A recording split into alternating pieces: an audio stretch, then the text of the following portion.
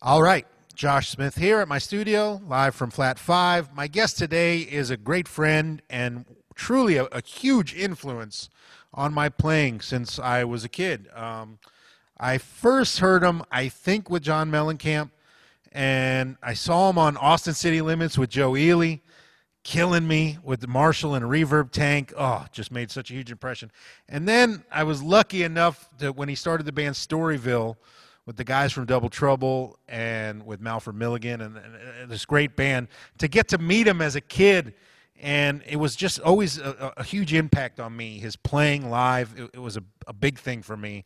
And the fact that we're friends now and have played together, little me would be freaking out. So, dude, just thank you so much for doing this, and it's an honor. You're a huge influence on me. Oh, thanks, Josh. It's my pleasure to be here. Thank you for having me. You're welcome, man. So, dude, for people who don't know your story, and everybody knows you're an Austin legend, but you're from Kentucky, right? And I'm curious that with everybody, do they have a musical family or not? Who puts the guitar in their hand for the first time? For me, it was just complete luck. My dad bought this guitar for me, but there's no musicians or in my immediate family other than my uncle who was out here in L.A., so he wasn't around. So who knows how it happened? How did it happen for you? My mom played piano by ear a little bit, but nothing to speak of. My grandfather had a drum set in the basement. Um, I kind of gravitated towards drums to begin with.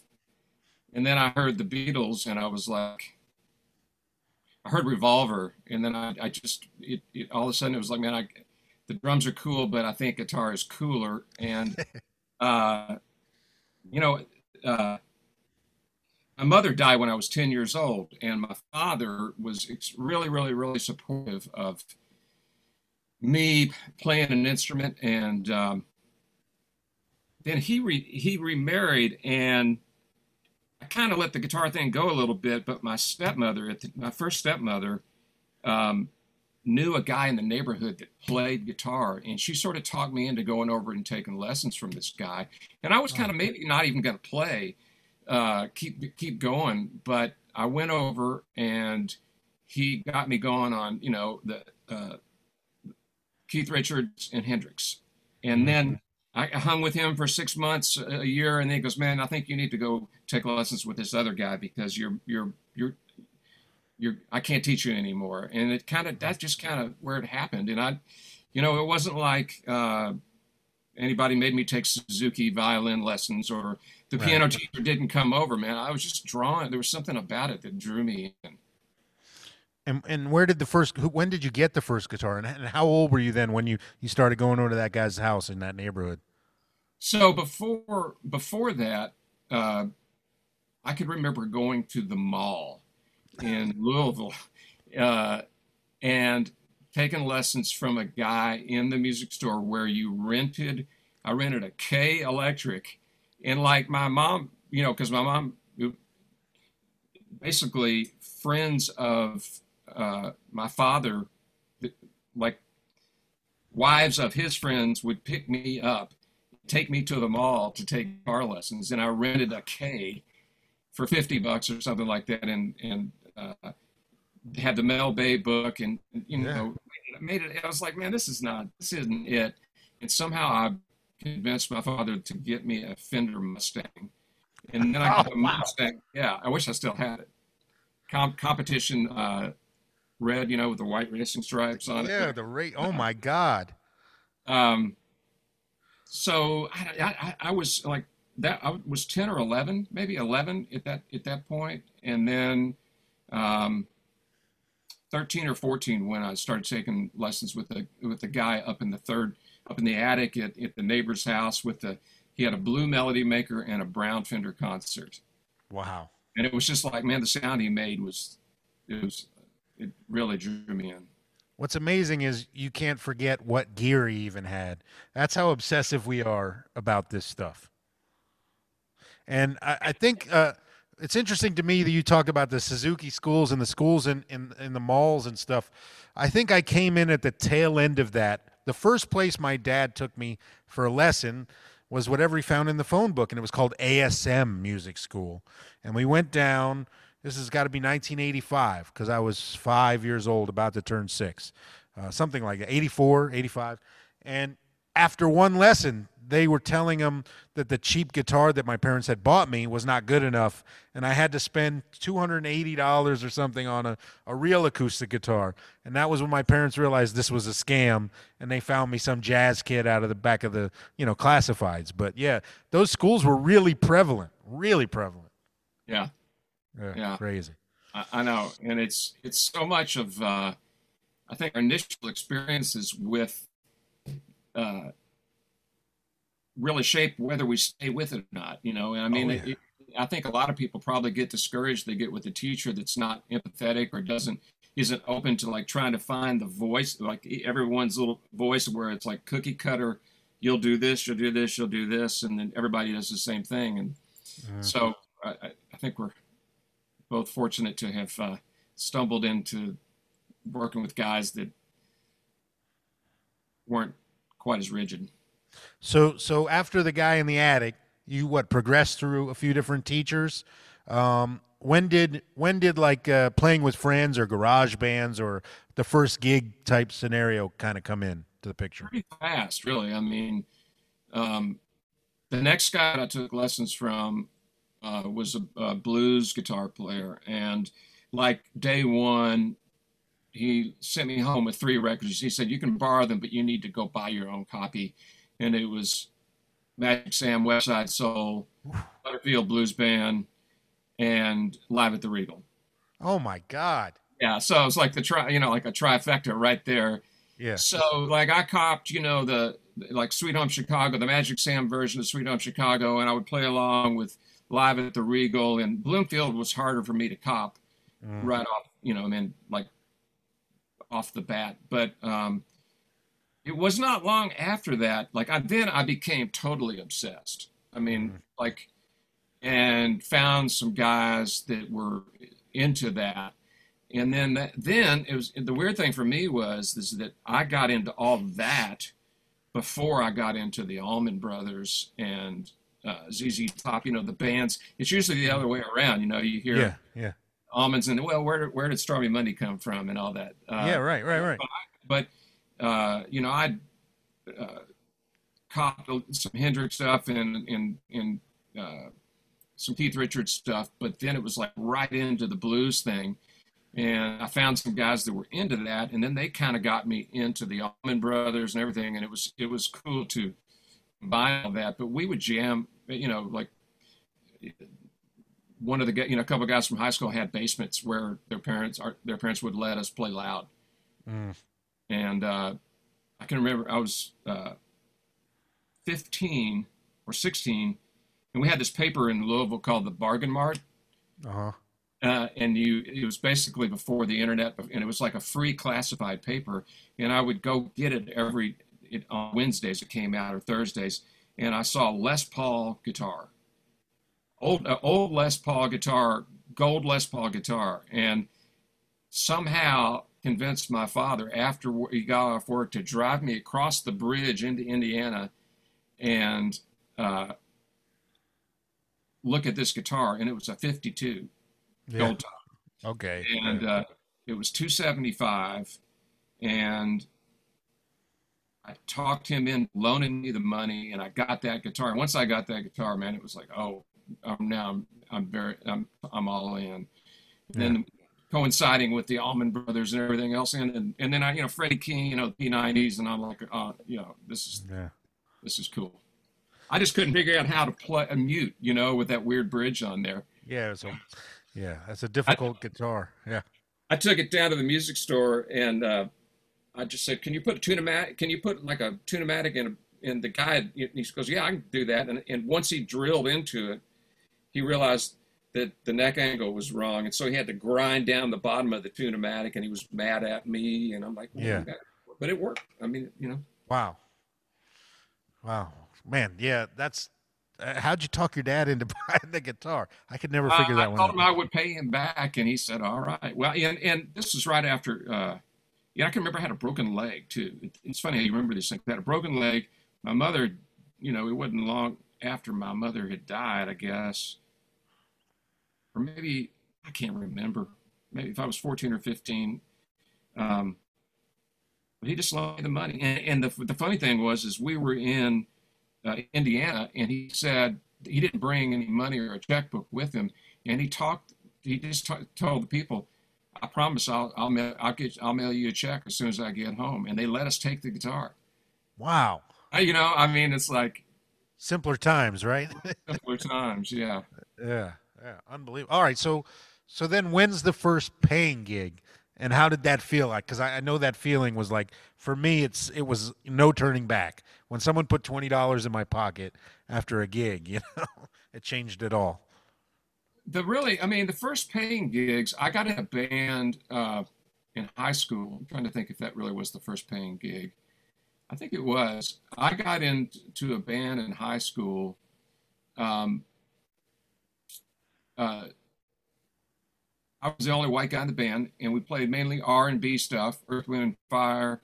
Yeah, Uh, but then we would throw in like Grover Washington Jr. song, Mr. or Magic. Yeah, Mr. Magic, or Hang Up Your Hang Ups. We yeah, some the Herbie stuff that I could digest, and we yeah. play like Parisian, and but it was a lot of funkier stuff too. And we would play down at the University of Louisville. We played down there a few times and other places, but and then we also played at a place in Louisville called Joe's Poem Room.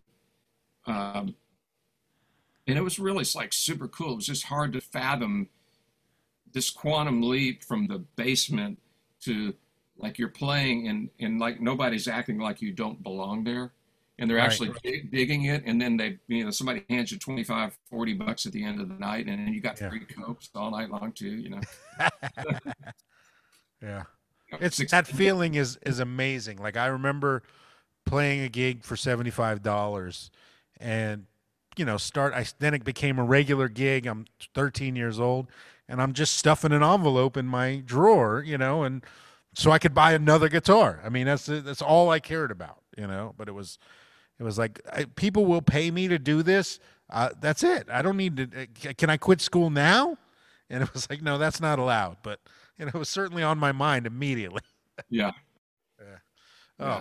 Was there any music in school for you at all, like high school or No, anything? there was no. I mean, I took lessons while I was in school, but not at school. I mean, I know I have friends here that like had like vocal teachers and took voice lessons uh, in high school and even guitar lessons, but there was none. Didn't have any of that. Uh, so then, when you graduate from high school, is it just all systems go, full time gigging musician? No, I went to Indiana University because I was going to be a jazz major. Okay. They have a great school of music there. I got in, and I actually before that summer I went to Berkeley for 5 weeks, Oh, and really? yeah, I did, and that changed my life. That the first night I was there, I was 17, and I drove from Kentucky to Boston with a Rand McNally Atlas on the seat, Right. before GPS or anything. Yeah. Drove myself, no big deal. 17, got a place to park my car for five Wow. weeks.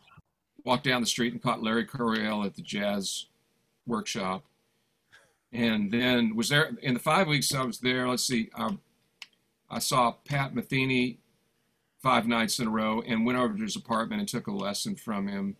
Wow. And upstairs that during that week was the Dixie Dregs, and I was one night I booked Pat after the show every night, and I was sitting downstairs talking to him, and Steve Morse came up to say hello. They were buddies from Miami, and just this could be a long story, but I'm gonna in a nutshell. Steve showed Pat how to use his MXR digital delay to make a chorusing sound, Uh-huh.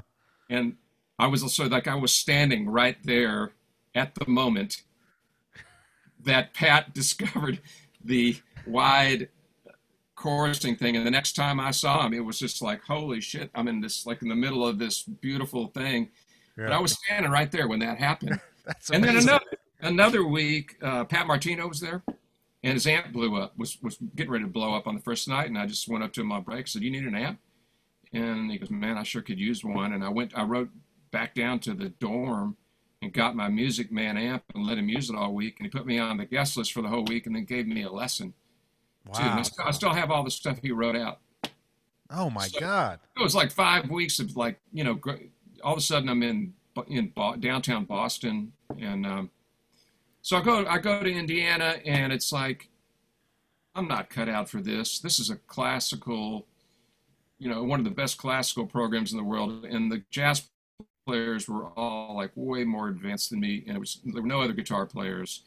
So I did it for a year, made it through the year, and then met a bunch of guys that had graduated from the School of the Music, just graduated, one of whom was Kenny Aronoff. Hmm. And they had a band that they were starting, and I joined that band and toured the Midwest with those guys, and realized that I was learning a hell of a lot more about music doing that than in school. Yeah, the on-the-job training. There's no replacement for that. No. Yeah. And what kind of tunes were you playing? What was that? What was that band? What was the music?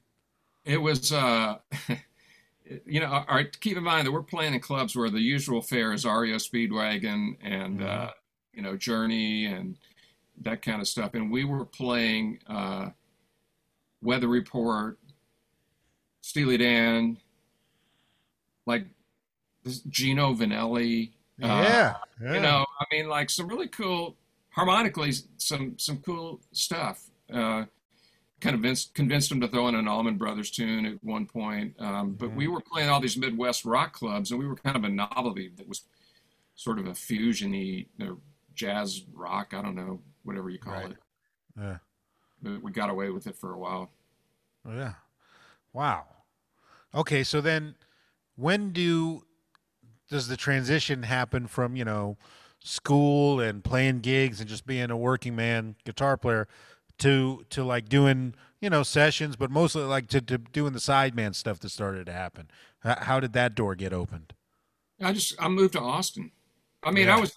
when I was after I played in the band with Kenny and those guys, I hung around Bloomington longer, and I played in I had a house band gig with a country band, Sam Collins and the Hard Times Boys. Hmm. And we would do a house gig on the weekend, and then we'd play like VFWs and stuff like that. And Uh-huh. I played in a couple other bands too that were like, would do everything from like, I played in this one band that we would cover George Jones, and then we would cover a King Crimson tune, and then an That's NRBQ tune, and then an Elvis Costello tune, so it was kind of like I wasn't sure where I wanted to go. But then all of a sudden, like, one day I realized I look at the records that are stacked up, and it's Joe Ely and Lou Ann Barton and the Fabulous Thunderbirds and the Leroy Brothers. And I just, a friend of mine from Indiana had moved to Austin, and she invited me to come down to check it out. And I did that. And it was like I went to the Continental Club and heard the Cobras with Denny Freeman and Derek O'Brien. And I Mhm. went, on Sunday night at Hutt's Hamburgers, Angela Straley, and the T-Birds are all hanging out, and it's just like this. You walk up Congress Avenue, and there's just several dives, all with these great guitar players and everything. And I literally I flew home and packed my Honda Civic up with everything I could get into it, and drove back down there, and I've been here ever since. With no idea on what you would be doing. No idea, and she let me sleep on her floor for 3 weeks. And I went out and I got a job at a record store at the Mhm. Highland Mall. And it was a time in Austin where, first of all, it was like there was a third as many people here, but you could go sit in. People would let you sit in. And on Monday nights, they had this thing called the Austin All Stars. And I would go down there and sit in. And within like 3 times that I played like one song, people knew who I was. And then Uh-huh. I called the guy at the local paper, the rookie move, say, hey, you know anybody that needs a guitar player? And he goes, well, I don't know who you are and if you're any good, but I have a friend that is, her name's Lucinda Williams. If you're any Right. good, here's her phone number, give her a call. And 2 weeks later, I'm on the way to the New Orleans Jazz and Heritage Festival. And when we're in the same hotel with Roy Orbison and Grandmaster Flash and Richard Thompson in New Man, Orleans. That's just a being open to it and not having any like backup plan. No, And when you do that, it happens. You know. I just went for it, man. And Yeah. it was cheap here, you know. I think I paid like 175 a month for my apartment. And Right. so then Lucinda, she added another guitar player whose name is Derek O'Brien, who's in the Hmm. house band at Antone's. Right. So within 4 months, he gets me into the Lou Ann Barton band. Right. So that becomes a two guitar band, and all of a sudden, I'm like, on the Antones. I work. I'm basically on the guest list or the payroll, whatever you want to call it. I could go Right. Right. Right. every single night for free, and we would play. I mean, we could play. Clitter would bring in all the greats, all Mhm. of them, and then the house band would back them up, and the house band was incredible. They knew every tune, how to back up everybody, and these guys love coming down. Mhm. And he'd have Lou Ann open up a set for him. Man, he'd slide us all 200 or 300 bucks, and it was like that's my whole month's rent. Yeah. So it's like I made more money then playing in Austin than I do now. That was 30 years ago. That's amazing. But man, what a like, education, of just being in that scene and playing every night. I think that's the step. I think I was lucky to catch the tail end of like, even as a kid playing 4 or 5 nights a week, playing 4 hours a night, being forced to solo all the time, because that's just not there for people now. They have all this knowledge that we don't have much quicker because it's easier to find it, but they don't get to apply it the way that we did, and you even more than me. I caught the tail end.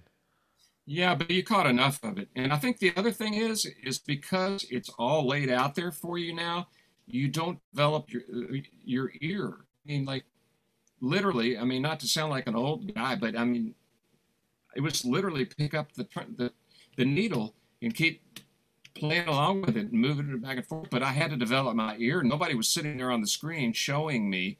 I Yeah. mean, it's such a easy thing to fall into. Just get on YouTube. How do you play whatever? And it's right Yeah. there. Yeah. Anything. But I've tried to impress upon people, and it was impressed upon me by Pat Metheny. When I was like peppering him with all these questions, like what's the magic secret? How do you get so good? And Yeah. finally, he just looked at me and just play gigs. Just play gigs, man. And I kind of feel like one gig is worth about 2.5, 3 weeks of good practice at home. Yep. You Without got to question. play gigs. You got even if it's like with your buddies in the basement, man. Play with Yeah. other people. Wow. Well, okay. So then you're in the scene. You're part of the Austin family. When does the Sideman stuff with Joe or with Mellencamp and that stuff start coming in? Who calls you for that? I'm assuming, did Kenny call you, or who calls? Well, the Ely was first, Right. and I got that. That came through Roscoe Beck. Oh, okay. All right. I worked on a session. Actually, I came to LA to do a session with someone from a woman from Austin named Lisa Rhodes, and ended up on a session with Rick Murata and Roscoe. And I'm like, what am I? This is not even real. Right. Um, so anyway, Roscoe, that's the first time we met. He didn't know me. He didn't get me on that session. Somebody else did. Okay. Um, but Roscoe recommended me to Joe Ely, and one day I'm like, my usual sleep till noon. The phone rings before I'm awake, and it's Joe's brother asking me if I was available to go to Australia in a week with Joe and his band. And I think I'd met Joe hanging around Anton's late at night, but I was like in awe of him, and I was like, of course, yes, I'm available. If I'm not, I'll become available. And I Right. didn't have a passport, and he had to drive. I had to get pictures, and he had to drive to Houston and go to the consulate and get my passport made for me. It was back when getting a passport was more difficult. Right. Wow. So I just, we had a couple of rehearsals, played one gig in Austin, jumped on a plane, and I'm touring around Australia, and that was the beginning of about 5.5 years of about the beginning of 5.5 of the best years of my life, and where I truly feel like that's when I became a player. Mm. And it was by the 200 gigs a year, work with a guy who was an artist in every sense of the word, who Uh-huh. taught me about dynamics and pacing. And in the 5.5 years, never once did I not see him give 110% ever. Never, not once, not for 1 second did he slack off. Or if, the most intense show we ever did that I can remember, we played some rickety ass club in Germany with a PA that was falling apart, and there was about 10 people there, and he leveled. I mean, he absolutely, and I'm like, that right there that's the deal. Mm. That's the deal. Don't open up your case if you're not ready to bring it. Yeah, That yeah, made a huge absolutely. impression on me. And Wow. so And how old were you when you started playing with Joe? What when was that? I was probably 24, Okay. Yeah. 25 maybe. Yeah. Um, and he really let me. He made me. He was so generous, man. He long solos. He made me co-producer of the first record I did with him at 25 years old, and I'm like, this guy's like a special person, and I feel that way even more. And I watched the decisions he made over the years, and they were really based on what they were true to himself as an artist, and not you know making the most money. Um, there were several instances where I saw he had the opportunity to take like a certain turn to become the next Texas Springsteen or something like that, and he's Right. like, that's not me. I'm not going to do that. And consequently, today he has a very vibrant career that has evolved. Yeah. Well, he has an incredibly staunchly, loyal fan base because of how honest everybody knows he is in his music, Yeah, without question. Yeah. Yeah. yeah. Wow. Man, that must have been like going to Australia for the first time out of the country, playing like it must have been amazing. It was awesome. It was unbelievable. I mean, we were opening up for a guy named Jimmy Barnes, who was like Yeah, absolutely. really Cold Chisel. cold Yeah. chisel, and they were. I mean, it was like one of the biggest things in Australia. So we were playing arenas, Yeah. and back then, totally fearless. I was just totally fearless. I was like, throw anything at me, and I'll relish it. Yeah. Anything except a really complicated chart. But gig wise, playing gigs, it was like, God, it was in Australia back then. It was kind of like what I thought what I bet it was like to be in Laurel Canyon in the '60s.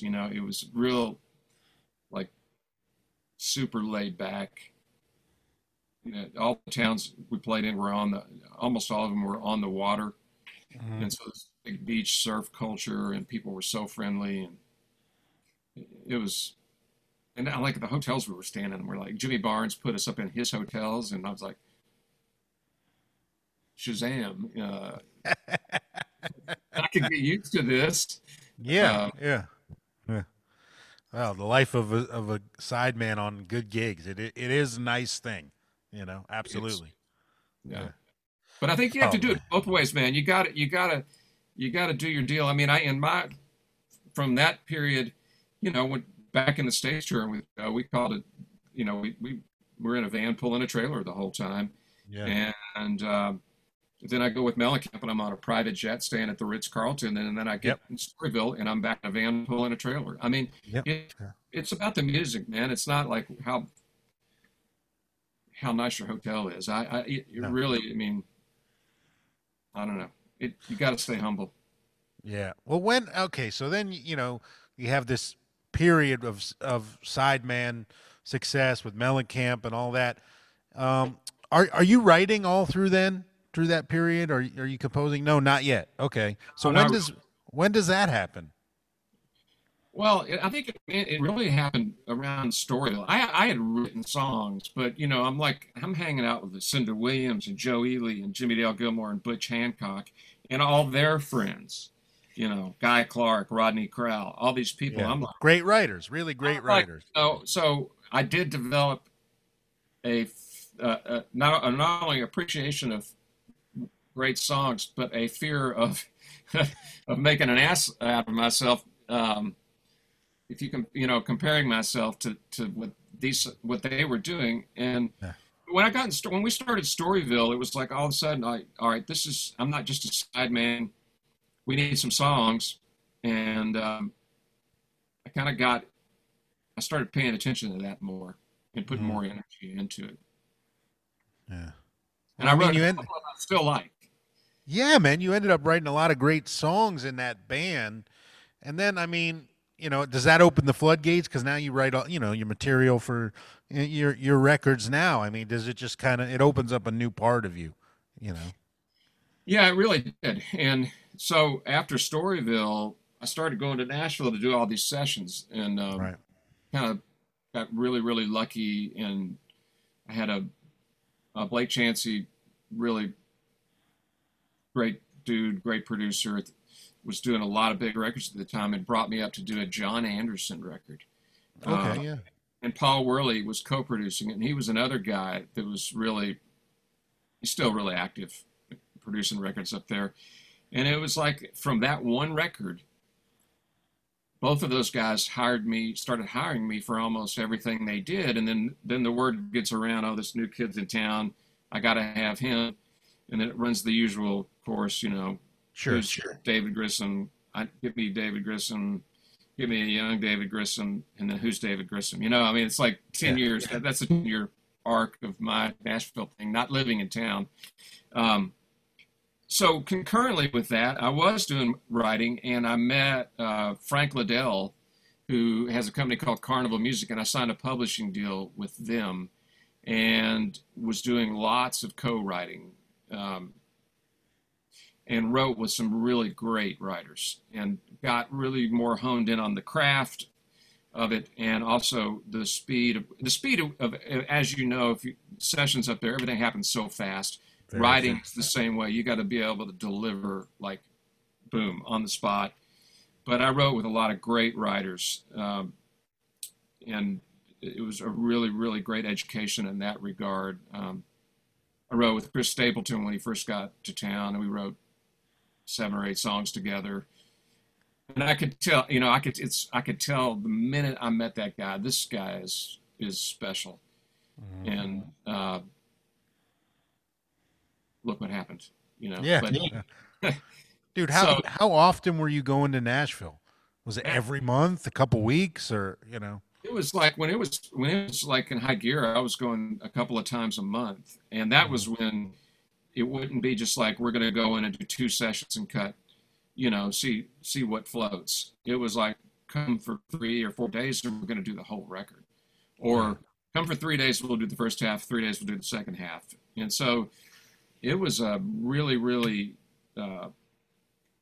unusual situation that doesn't happen now. I mean, to fly someone in from out of town, the budgets were much bigger. There still was, people did still buy CDs, and it was an entirely different climate. But yeah, man, I was like, but I had to get on the train fast. I had to get on the program. I mean, literally I can remember the John Anderson session, the first tune, they pass around the number charts, which I kind of knew how to read. Yeah. And they listened to the song one time down, and I'm making a couple of notes and thinking, and I look up and everybody's gone. And I'm like, where'd they? And I look out, they're all out at their instruments. And I'm like, whoa. I mean, so I realized, like, right then and there, it's like, yeah, you hear it one time, then you go make the record. Yep. Not like 2 or 3 takes, and that's the record. Yep. Yeah. So that I had to up my game. Oh, it's so fast there, and the number charts. You got to be like, a lot of times this is a drummer writing the number chart, and everybody gets the chart, which is crazy to me, And I'll remember the first time being in Nashville and writing the chart in six minor for a minor song, and just totally fucking up so terribly. You know what I mean? Like, because it's Yeah, such a brain fart. it is. Yeah. It is. But but as guitar players, it's a godsend. Oh Unless, yeah. there's a point at which the harmony gets too complex to where it's just crazy to try to write a number chart. But Yeah. for 99% of rock, pop, well, not necessarily pop, rock, country, blues, Yeah. Americana, the melding of it all together. The number charts, I mean, because like for me, I'm thinking two or three parts ahead the whole time. Always. Capo, Yeah. something capo to baritone, whatever. I mean, and so there's no transposing. Yeah. When did you stumble onto that way of thinking in the studio where you already had multiple parts? Because everybody has that moment where they see a chart, they learn a song, they play the chords. Isn't that what I'm supposed to do? And then you transition to, no, wait, I hear this part and I hear this part and I've got a job here, you know? Well, it's different every time. And if there are two guitar players on the session, that is a completely different thing too. And if there are a bunch of if there sometimes there could be two keyboard players. So Yeah, sure. you might only play one pass, or sometimes there's not an acoustic player on the session, and you may have to track the song on acoustic and then go back and put all the electrics on after that. So, I became conscious of it when I started working with, well, even with Joe Ely. He was good about, I started doing, multiple parts on his records and really thinking about how do we make each part have its own space sonically. Mm, And then I started getting really interested in the engineering aspect. When I was at sessions, I would try to discreetly ask engineers, why are you using this mic or that compressor? I would watch how they were monitoring, and listen to records from that perspective. Like, well, yeah. if the acoustics are hard panned, can you hard pan the electrics on top of them? Or so, then I started thinking about the whole picture sonically.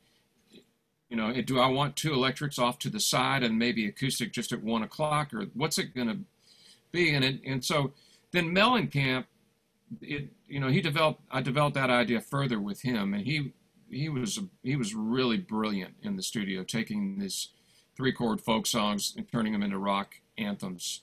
Mm, Uh, but when I got to Nashville, I really started thinking about all this layering guitars. And I think, on a subliminal level, the first guy I really heard do that exceptionally well was Jimmy Page.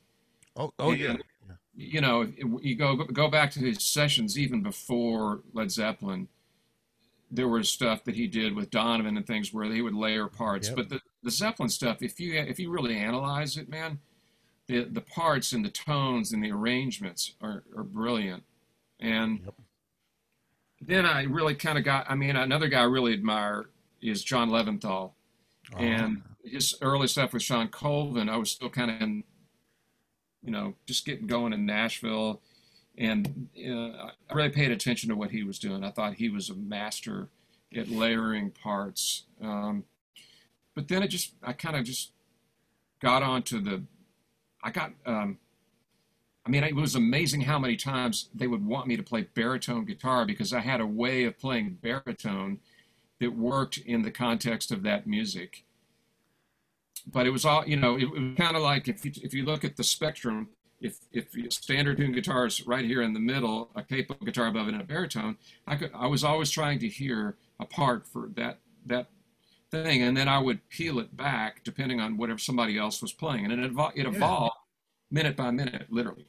Well, that's the way. I mean, it's got to be in the moment, you know. You Yeah, can go in with a plan and a cookie cutter formula, but I mean, it only works if it works, you know. Yeah. it's a team sport, making Yeah. doing sessions. It's a team effort. And how, man, so then how did the Dixie Chicks gig come along? Was it after you were already going to Nashville or no? It was, yeah, Okay. Yeah. and yeah, I just got a call one day. I was in my studio. I mean, I'd worked with Lloyd Maines, Mhm. Natalie's father, a lot over the years, and I'd worked in Emily Robinson at the time, now Emily Strayer, her husband Charlie Robinson. I'd played on a bunch of his records and knew him, and I think we're just looking for a new guitar player. And Emily showed Charlie the list, and he said, "Well, just cross everybody else off but David and call him." And I was writing a song with somebody at my house. I can't remember who it was. I don't know. It doesn't matter. But they said, "Could you come over to the studio and talk to us? We're at Cedar Creek here in Austin." And I went over and hung out with them. They said, "Would you?" And after about 15 minutes, they said, "Would you be open to being MD, the band leader?" And I said, "Well, yeah, I'll do that." And I never auditioned or anything. I was just, and I got a call from the business manager saying, "Let's cut a deal. Let's," and it was a really, it was a lot of fun. They're amazing, amazing musicians, and singer and strong, strong in every sense as musicians and singers, people, and everything. It was a really fun opportunity to work with them. It is somewhat a funny. We did the first thing I ever did with them was Saturday Night Live. We did 2 songs on Saturday Night Live, and then we flew out the next morning to London to rehearse for a few days. And the chicks, the 3 women, had never. The first time they heard the band was when they walked into a rehearsal, and I had helped rehearse. We'd all helped each other, but we'd rehearsed everything and kind of rocked it up a little bit. And luckily, they liked it, and we had like 2 rehearsals. And then the first show was at the Shepherd's Bush, which was the infamous, the very first gig. That's the George Bush comment? That was a George Bush comment, which now it's like seems so innocuous. I mean, compared to what people say now, it's like it really does. Yeah. It was so harmless. But things changed. It started to really change after that. Yeah, that's crazy. That's crazy. I didn't realize that was the first real gig after Saturday Night Live with you. Wow. All right. The other thing I learned on that gig was it was the first time having played thousands of gigs at that point in my life. I went through the entire gig where nobody in the audience ever looked at me or made any eye contact with me or anybody in the band. It was like all eyes were on the 3 girls. I mean, I was like, this is different. This is going to be different. I mean, it had nothing to do with us. Yeah, yeah. It is, that's something I learned when I moved to LA and I started doing some of the tours that I was doing. Like, oh, wait a minute. They don't even need to see us. It was like we could be behind a screen, It doesn't matter. Yeah. Thank God the artist actually wants a real band because they don't need one. I know. Yeah. I know. Oh man. Well, dude, so now you've transitioned to fully doing. You still do a lot of sessions, obviously, but you do so much of your own thing commercially. You put out records and. When the world is normal, you go overseas and you play gigs.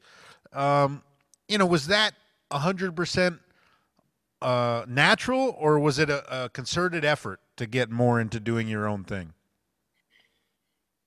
I just think it was a natural progression, really. It had a lot to do with songwriting, because what I found was with the publishing deal in Nashville is that I was writing a lot of really good songs, and I had got some songs cut by Trisha Yearwood and Leanne Womack and Montgomery Gentry. John Mayall cut "What Passes for Love" before Storyville played it. Yeah. I was getting some songs cut, but they really weren't songs I would put on my record, and I got a little burned out. And the session thing kind of started to trickle down a little bit, and I started writing more songs that when I got a publishing deal was over, I started writing songs that I wanted to put on my records. And so I was like, well, let's make a record then. We hadn't made a record. And so I literally got my first computer and started recording. So I had to learn the computer and the software at the same time. And I just made a record. Yeah. I just figured out how to do it, call somebody, hey man, how do you get it to, I can't get, you just repair the permissions and you'll be fine, or reboot. It's like computers have come so far now. You don't, Yeah. or Yeah. the latency's not even, we had all these things we were dealing with back then. But Mhm. I just started making records and I felt empowered doing it on my own. Having seen all the people that I worked with go through these battles with record companies, and I was free to, I felt like I had, I was a bit of a split personality as a guitar player and then a songwriter, and I could just put out the records I wanted to put out, and it was appealing to me. I put 4 or 5 instrumentals and then 4 or 5 songs that might be considered today Americana, or maybe there's a blues in there somewhere, but it was a situation where as a record company would have a hard time figuring out what label do we put on this guy. Sure. And but I liked it, and it's just I just keep doing it, and it's just part of the whole thing. I feel like the more gigs I play, the more I can bring to sessions, the more songs I write, the more I can bring to again sessions for other people. I mean, it's all connected. It's part of the Absolutely. big picture. Yeah, it's all, it's a big, gumbo of how, the things you enjoy, the things you want to do, the things that make a living, and it all becomes, serving the same goal, which is just because you love it and doing it as best you can. Yeah, But man, that feeling must be, when you start to release your own record and people buy it and people care and you start doing that feeling there's nothing like that feeling that anybody cares about my shit, as I can't, that's such a great feeling. yeah, and also playing with your band live, Yeah. your tunes with guys that know your tunes, Hmm. or an audience that knows what to expect, at least knows the ballpark of what to expect, but is willing to go with you anywhere, which is a very common thing here in Austin. Hmm. Uh, Audiences are real open to that. I have not enjoyed playing live more in any environment than I have on the Tuesday nights down at the Saxon. I mean, Yeah. not every single night, but by and large, most of them are just a blast. And you've come down and played with us Yeah. twice. Yeah. You're the only Yeah. guy that's played the whole night with us. Yeah. So but that was all.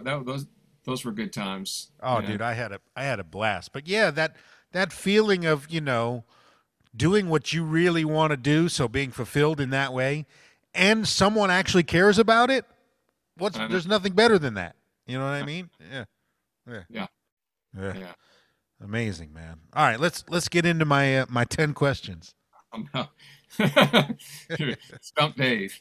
Okay. All right. Number 1, when you started learning and playing, what was the first thing that when you got it under your fingers, you were so proud and it set the hook?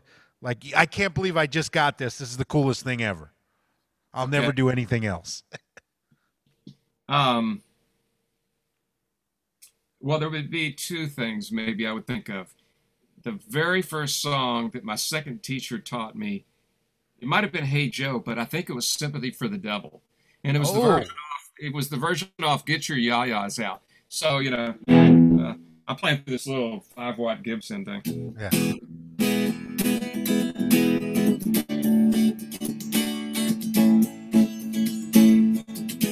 When I could play that, it was like, oh my gosh, I'm making music.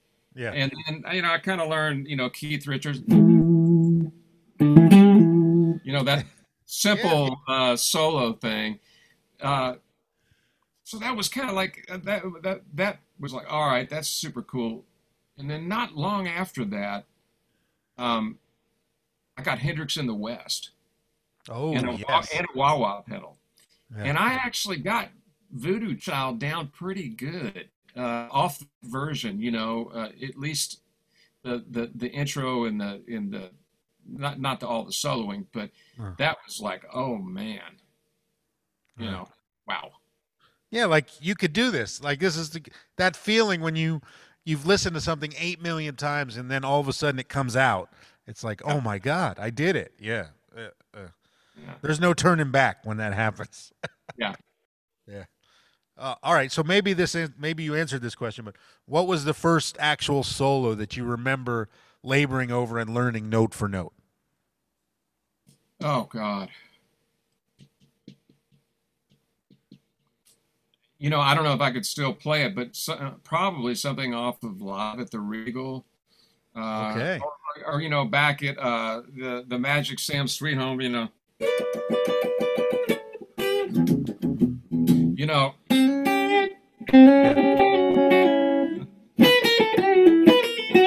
Oh yeah. when I learned all that, which when I learned the Magic, I could play along with Sweet Home Chicago, the Magic Sam version. That was really uh, that was a really cool thing. Um, I kind of got the first, and a lot of stuff happened at the same time when I started. My ear got to the point where I could learn solos, and it would Mhm. be um, like One Way Out, the Allman Brothers version. Oh yeah. Yeah. Both those, the Dickie Betts solo on that, because I really wasn't a good slide player. I'm still not, Yeah. but I Me think neither. Dickie Betts solo on One Way Out, I copped that note for note. Oh yeah. Statesboro Blues, his solo, Yeah, huge for me. Uh, yeah. I remember, I remember learning uh, as a kid. One of the ones that completely I thought I've arrived was the ending lick of the intro of Revival when they play.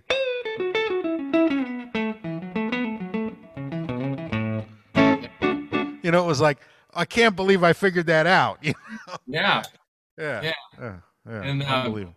the first two Roy Buchanan records, man, I tried to cop as Oh, much stuff as I could off. And the pedal steel stuff started there, and then I got into the Sweet Little Lisa solo on the Dave Edmunds record, where yeah, Albert Lee is using a B bender, and I didn't know it, yeah, but I was learning it.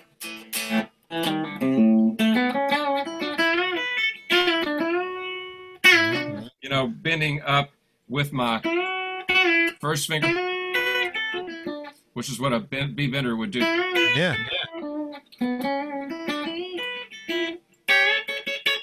But I learned that solo. It took me about a year. Wow, man, I hear Roy Buchanan a lot, and you're playing, and it's funny. You wouldn't maybe think it from an outsider when they think David Grissom, Roy Buchanan, but the bends, man, the way you melodically bend and hold on to stuff, he was huge for me too in that regard. Huge. Yeah. Yeah, the first two records, man, and the tone, the Telly into the Vibrolux. Yeah. I searched for that tone for a Yep. long time. That was giant. Yeah, absolutely. Wow. All right. What's the first thing you play when you pick up a guitar? Yeah, do your hands just go somewhere naturally? Uh, Probably they go to uh, my Hillbilly G chord.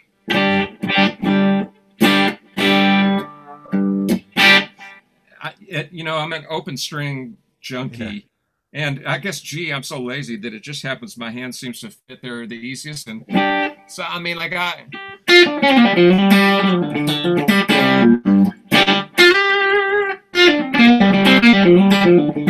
I think my wife just hates the key of G because I'm in the house to pick up a guitar and I'm always playing something right there to Well, start. I knew before I even asked you that question that was what it was going to be. That it was going to be Yeah, G. I mean, that's the first thing I think of when I think of David Grissom. It's like you have such a unique voice, and that's part of that open string thing. It's unbelievable. I know when I hear two notes that I'm hearing you. that's cool. Yeah. That's Oh cool. man. Well, that leads to this question. When did you find that? When did you feel like a wall got knocked down or something, or a light bulb went off, and you started to find your voice? Was it just like an accident? Did somebody point out to you like, "Hey, that's really cool. You should do more of that"? Did something point you in this way of like, "I should go this way. This sounds like me. I like this." I think it was more a question of somebody not telling me Oh, something.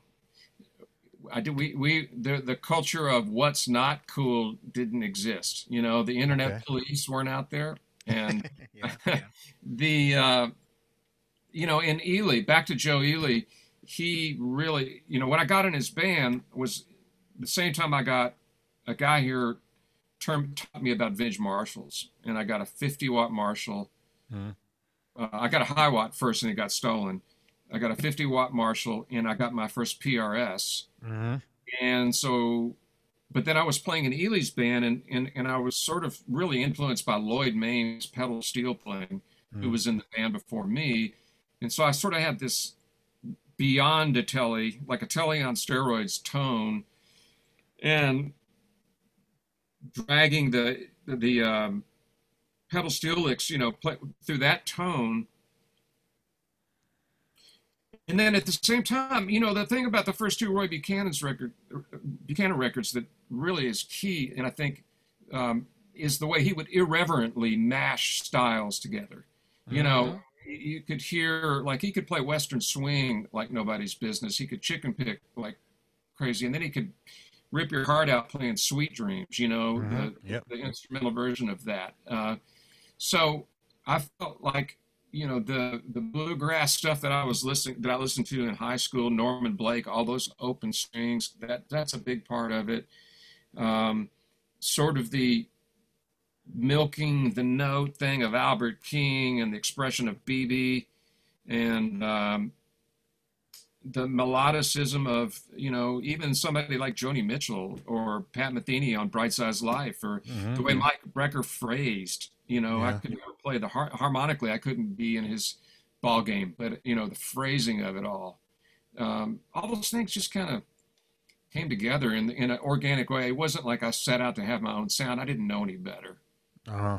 back then, but You certainly arrived on your own sound. I mean, it's like I said, everybody knows when it's you instantly, and it's always interesting to me how people get there. Obviously, they take all these influence together, but does it register or not while it's happening? And some people it does. Some it just happens so naturally that you almost don't even know it. You just arrive there anyways. yeah, yeah. Yeah. That's Yeah. amazing. It's a good thing. I don't, it's one of those things I don't try not to think about too much, or if I had thought about it too much when it was happening, it may not have happened. And can I just say that when I saw you with the Marshall and the reverb tank, I thought that was the coolest thing ever. Like I wanted to copy that rig so badly, you know. It's hard to beat, man. It Yeah. is so hard to beat. I mean, I did a couple of little clips. I've still got everything, and Yeah. like now I'm playing through this 8-inch speaker so that we can converse. Yeah. But Yeah. man, when I can really, like, I've got a 100-watt uh, Plexi PA head, which I Mhm. love because they're the lower gain. You just Yeah. turn it all the way up, Yeah. and the reverb tank into it. Oh, Oh man. nothing like it. Yeah. Amazing. Amazing. All right. What key or style, song, whatever, it's probably G, but what do you hear in your head? Like do you have a narration that happens just randomly? I'm hearing a shuffle basically 24 hours a day, and I'm hearing B flat, it never ends. 24 hours a day. Do Really, you have stuff like that that comes and goes in your head all the time? music comes and goes all day long, and it's not the same music though. It really varies. In fact, like when I go see a movie, I rarely remember the movie because the visual experience of the movie sets off this stuff in my head. Music, Uh-huh. it makes music, it fires music. And Yeah.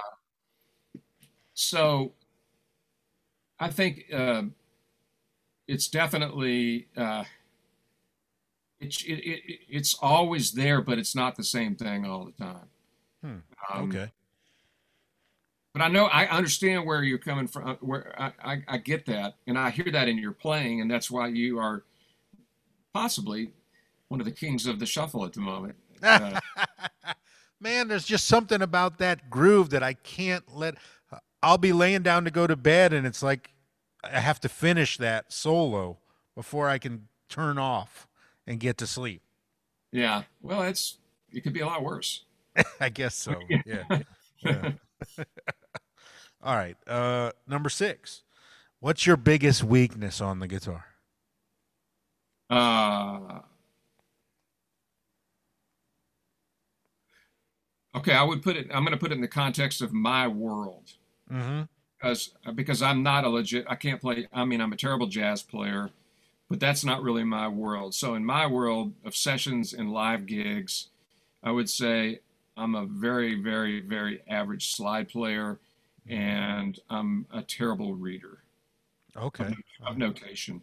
So that is normally not a problem. Like I can usually fake my way through the slide stuff, and then also in certain finger picking styles, I'm not Yeah. great.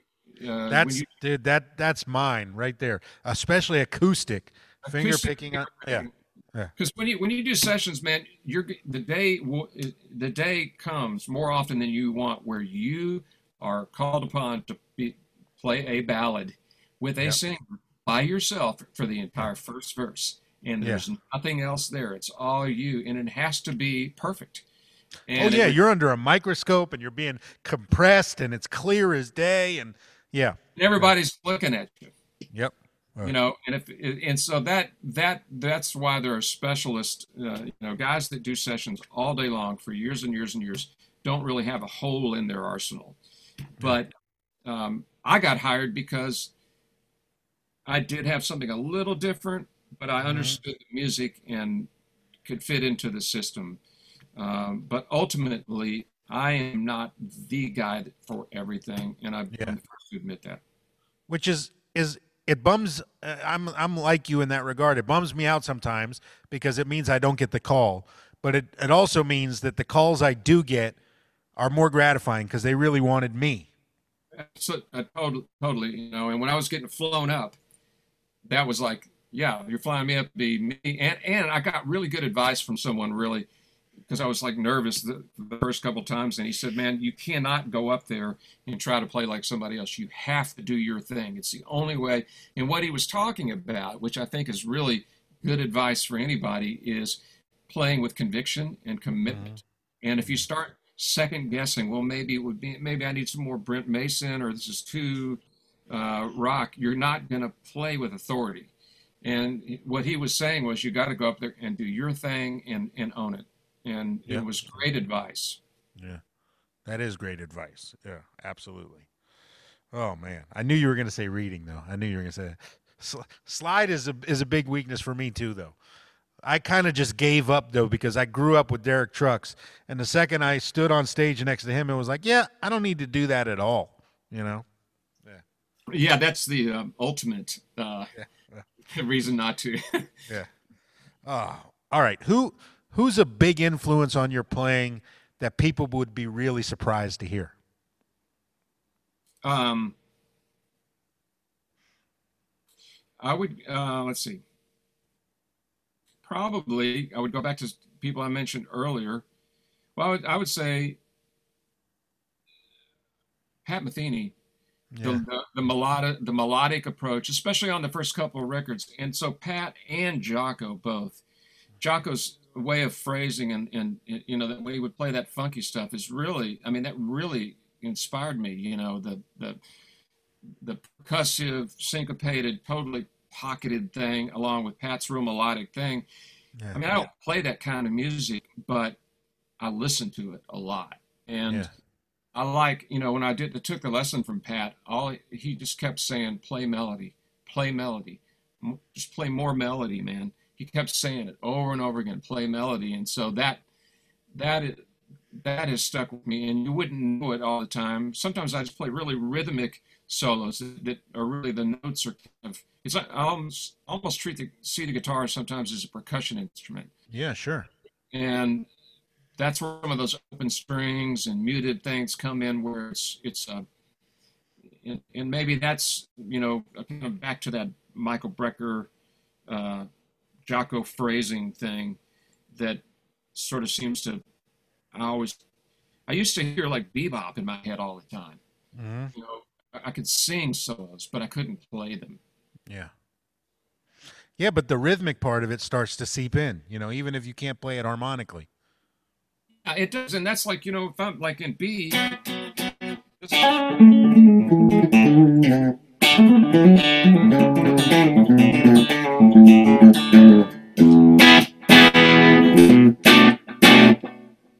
You know, Yeah.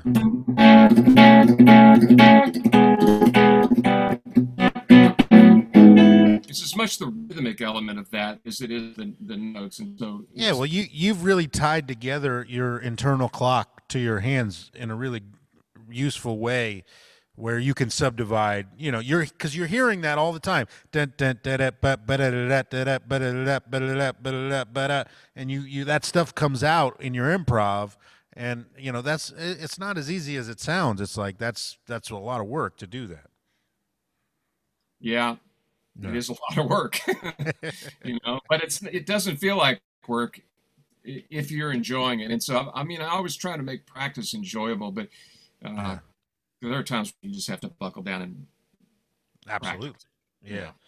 Yeah, but if it can be hard, but as long as you enjoy it, you'll grow and you'll keep coming back. It's when you get discouraged. That's why I tell younger guys all the time they're stuck and I can't do this. And it's like, well, dude, are you practicing like with a smile on your face? Like, just take a fucking breath and it's like it doesn't matter how hard it is, but if it's something you don't even like, you're not going to succeed. You got to like it. You got to enjoy it. Right. Yeah. Yeah. All right, number 8.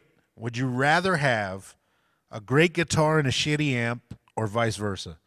A crappy guitar and a great amp on a gig. Great guitar and a shitty amp. Okay, we're opposite on this one. I can make almost any amp sound good, but if it's, I'd rather have a good instrument in my hand that I can get around on, and then deal with the amp later. And if Interesting. I can that. I mean, yeah. Interesting. See, we're opposite on this, and it's been split 50-50. Everybody's answers totally split down the middle. But I know for me personally, if I have this guitar and some terrible crate, the show will not be as good as if I have any guitar, even with light strings, which is kryptonite for me, but I have my rig. It would be better off for the audience that way than the other way around. Yeah. Well, I could make it could be, a Roland Jazz Chorus my first tour with Ely in Ireland, I got a Roland Jazz Chorus, and that was one of the more challenging things I've ever done.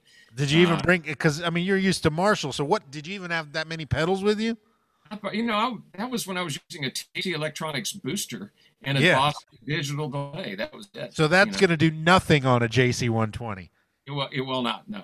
Yeah. I didn't even know how to use an overdrive pedal. I was just using the boost part of it, and I was getting some overdrive out of the amp. Yeah. And then hitting the front end hard. So what did you do with the JC? What did you do? Because turning that up is not pleasant.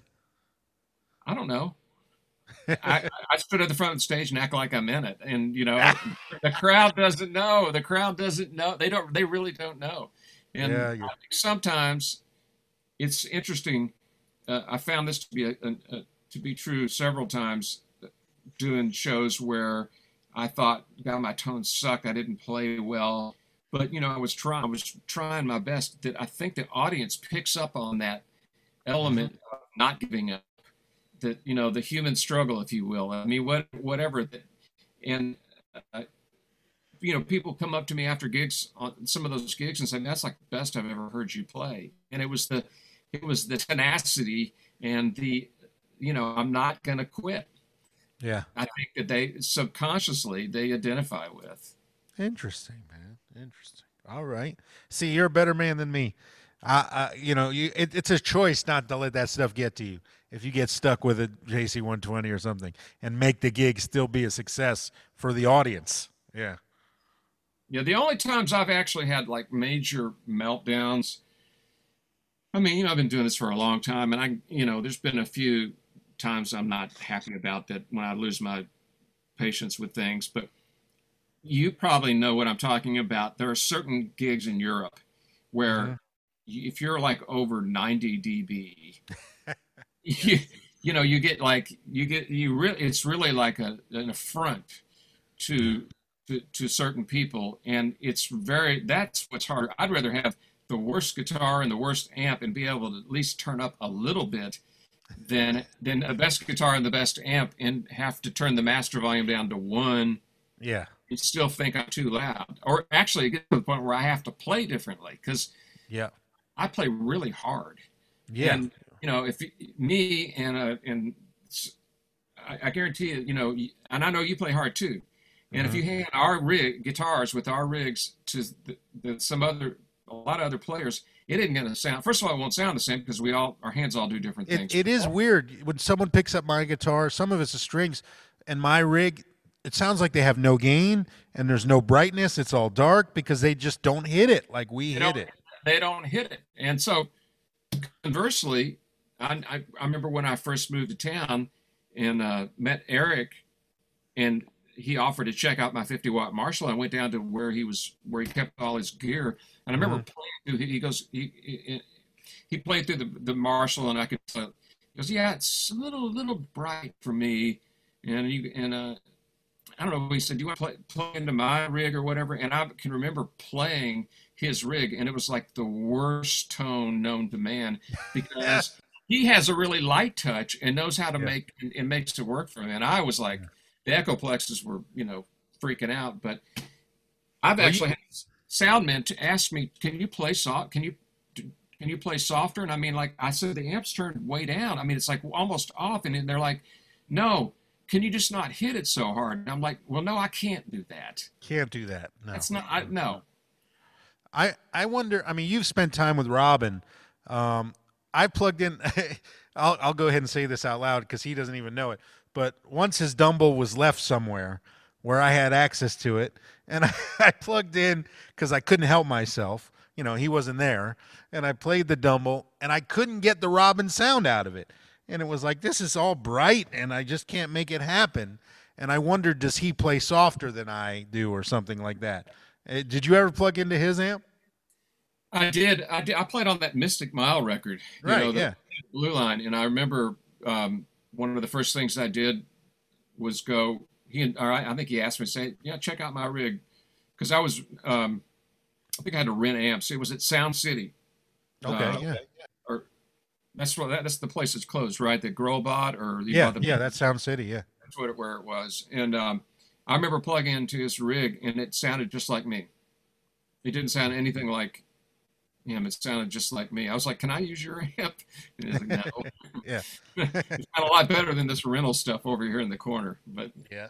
I remember it Crazy. sounded really good. Nice. Nice. All right. Number 9. What keeps you motivated, man? What keeps you pushing forward to be a better musician and guitar player tomorrow than today? What are you working on? Um, well, I think if I don't play, I have to start. I feel like I lose some sort of spiritual. There's something about music that I connect with something that's bigger than me, and Hmm. so I don't play at my own risk. And if I go a couple of days without playing, I can feel everything just kind of get a little squirrely. I get a little weird. And so in this environment, I'm trying to just keep my chops up. Um, as you know, not playing gigs, that's a whole nother set of chops. And so, Yeah. I'm trying not to worry about that too much. I'm just trying, try to stand up and play a little bit and dig in. Not much, but at least a little bit. I always work on my time. I work with a metronome. I try to go through stuff that'll keep me in shape for sessions. Um, I'm in a period right now, to be frankly, of I'm kind of in limbo with this whole quarantine thing, and I vacillate. I've gone through stages of the first 3 months. I was busier than I've ever been at my home studio. To then it slowed way down, and then I started getting really depressed that we're not going to play any more gigs for. It's going to be a year, and I'm not going to go to Europe next summer and everything. And now I'm kind of coming around the corner on it, where it's like I'm just allowing myself some space to just feel whatever I feel. But I really feel like the next step is going to be I'm going to write some songs. I'm going to get some new shit together. And the way I've always come upon new things is I play my way into it. And Hmm. so that involves just sitting with the guitar and playing. And I know it goes against the cardinal law of a lot of people's practice routines and what people teach you about practicing. But for me, it's just always been about playing music. Now, if I find something I'm stumbling on or I want to work on, I'll work on it for a long time. But that might lead me into something that becomes idiomatic or part of my sound. I mean, Yeah. everything I've come upon has been just that way of practicing. And so I'm trying to continue to do that. I'm trying to play acoustic and electric. Um, Check out some new music, not get caught up in social media too much, Yeah. not, the comparison thing on Instagram. I mean, everybody posts their 60-second highlight Yeah. reel, and it's like, that's comparison, I think, is the enemy of creativity. So I'm trying to keep my chops together, but also be open to where's the silver lining in this environment and lead and find, maybe I'll find something new. And I actually been, I've been playing with a few pedals and just anything, a different sound or whatever. And I'm kind of getting these little glimpses out of the corner of my eye of like new stuff, Well, that's cool. new stuff Yeah. somewhere out there. Well, that's good. That's a good attitude to have, man. And what's crazy, what you said just passed by quickly, but trying to stand up and play. Dude, I've stood up and played twice in 6 months. And it's like, yeah, you feel like an alien to even put your strap on. It's like that is a weird, it's very weird. I had somebody ask me that when I was 30 years ago. When you practice, do you practice standing up? And I said, no, I never do that. And it goes, well, when you play gigs, do you sit down? And I go, no, I stand up. Well, your hands at a completely different angle. Yep. Both hands lay on the guitar differently. So at this point in my life, it's really not that hard for me to make the transition. I Mm-hmm. find I play different when I stand up. And a lot of times 100%. in sessions when I play solos, if I really need, if nobody stands up in the studio anymore, man. And so No. I'm real self conscious about it. But if I've done a couple of passes and it's not going anywhere, I stand up, man. And it inevitably becomes better. It's just an attitude thing, It's Yep. like a shift. Like I'm not messing around. Yeah, yeah. Well, to me, standing up is associated with a gig, which It is. just puts me in a different headspace. Yeah. Yeah, yeah. Yeah. Cool, man. All right. Number 10. Where do you want to be, man, in 5 years? Is it further down your path of, solo records and doing more gigs under your own name, or is it just kind of keep on keeping on, a little bit of this, a little bit of that? Do you have a 5 year goal? No, Okay. I don't have a specific 5-year goal. I want to just, I would feel very blessed and grateful to continue to do what I'm doing right now, which in itself, I feel like, knock out this last month of quarantine in itself involves moving forward. And love to do sessions. I love to play on records. I love being in a room with musicians and making records, you know, not belabor it, really knock it out with a bunch of great players. I love playing gigs and I love writing songs, and I wouldn't want any of those to go away. So obviously I'd like to get better at all three of those things and just to be able to continue to do this is such a gift. Yes. And I'm very, very grateful, and that's, so my 5-year plan is to try to stay grateful. That's a good one, man. That's a good 5 year plan. You know, I can definitely appreciate it. I wish I should take more of that headspace myself. Well, dude, that was the 10 questions. So thank you. And then for members, please can watch. There's going to be an extra video. If you're not a member, hit join right here and become one. But dude, I can't thank you enough for this. The fact that we're bros now and I can pick your brain or even just have a conversation with you is mind blowing to me. You're an incredible inspiration to me. You always have been. And thank you for taking time out of your day to do this, man. I really appreciate it. Well, thanks, Josh. And I want to say the same back to you. I remember meeting you at that Storyville gig, Yeah. and it's so cool to I think the first time we met again was at the Canyon Club when I was playing with Robin out there. Right. Yeah. But I had seen you on, and I'm like thinking on YouTube doing some stuff. I'm like, that's that guy I think that I Yeah. remember meeting. And so, you're playing your ass off, man, and Thanks, man. inspiring a lot of people, and you know, admire everything. You're being a great player, having a great work ethic, and really being generous with your talent. So thanks for having me. Thank you, David. And we'll have links to all things David Grissom in the bottom of this video. So make sure you buy music and support him. And for members, we'll be right back. Thank you, everybody.